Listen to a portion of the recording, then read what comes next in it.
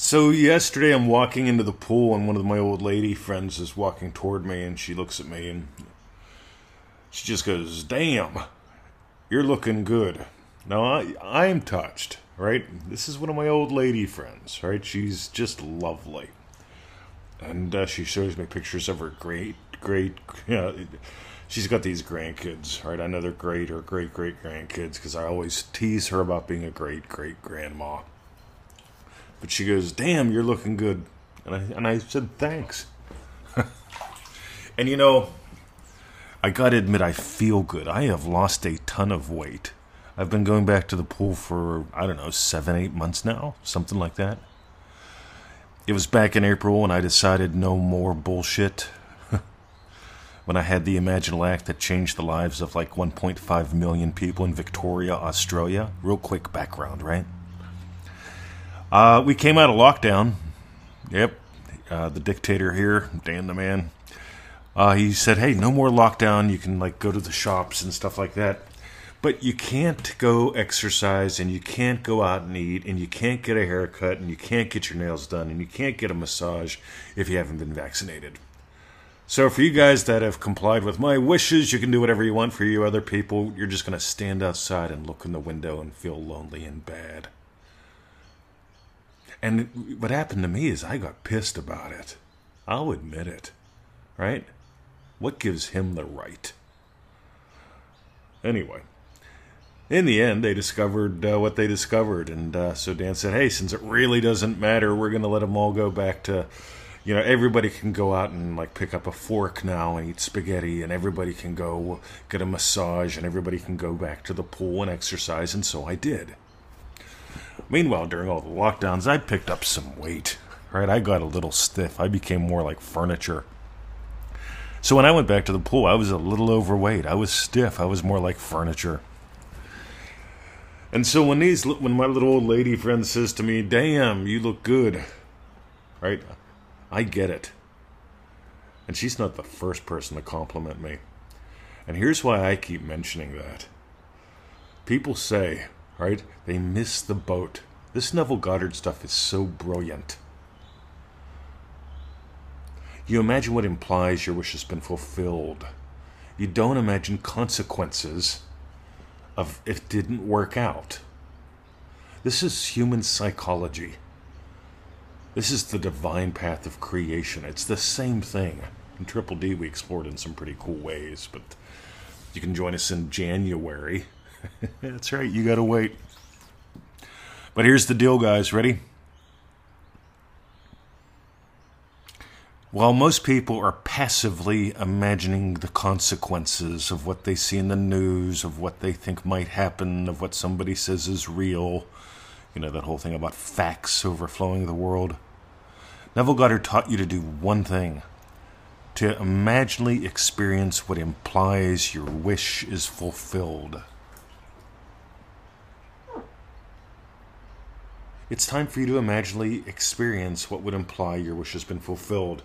And I got to tell you something, right? All my life I've been very athletic.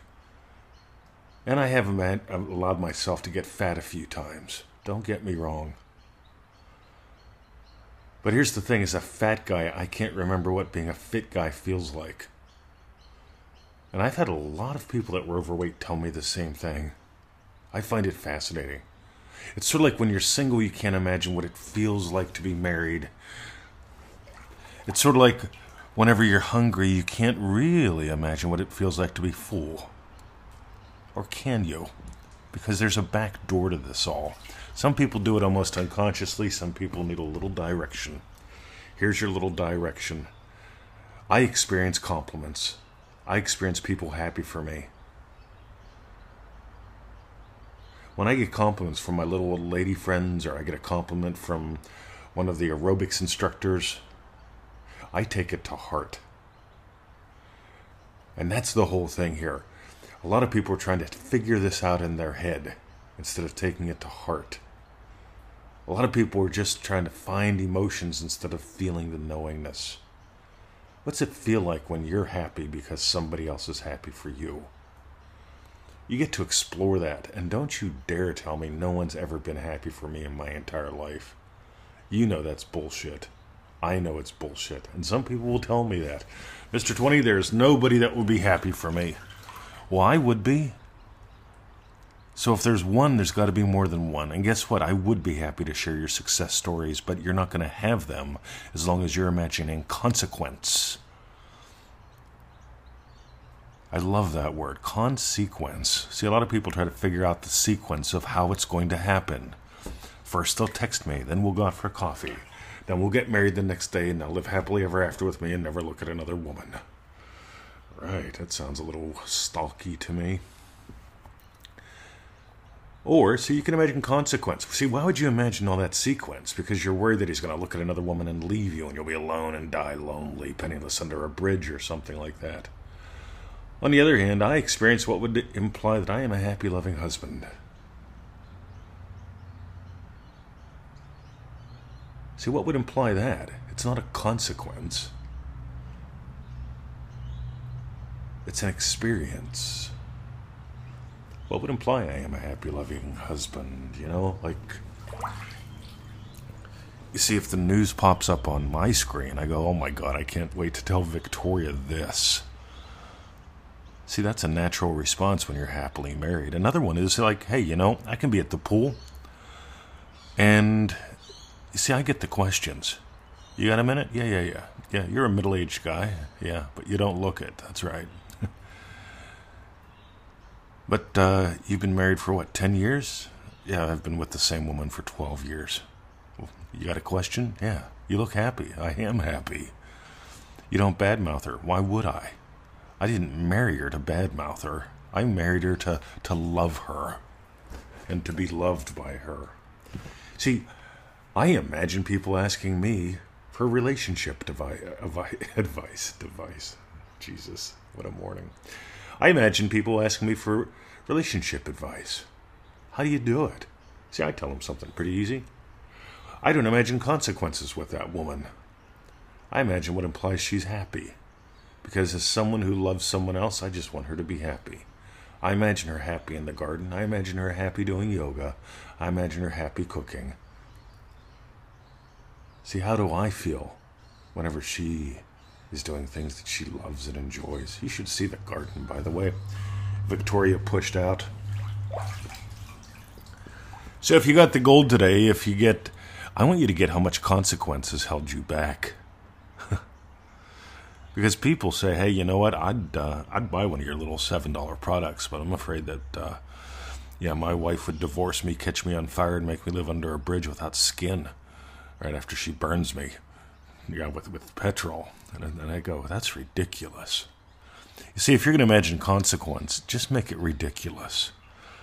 If you're imagining, well, I can't take a road trip because I might run out of gas. See, you could imagine having fun just putting petrol in the car, that the price doesn't matter. Wouldn't that imply something?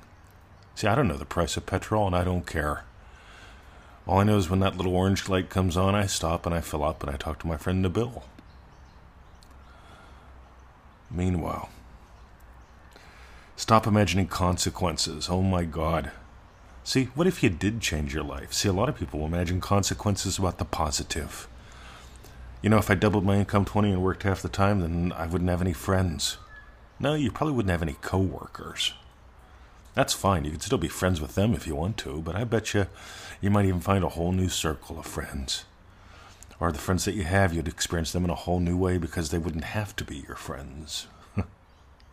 You could actually enjoy just being with each other. You see, there's something that happens when money is not at the center of it all. There's something that happens whenever you stop imagining the consequences. God, we live in such a cool time right now. People are talking about all the inflation and the exchange rates and the interest rates and all that stuff, and I'm going, cool, how can I have more impact? See, I'm not imagining the consequence of the news. I'm imagining what implies I have impact. If you got gold today, NevilleGoddardStore.com. If you've been in Dream Driven Day, we just opened up the doors for Remarkable. If you want details, reach out. But that's only for Dream Driven Day people.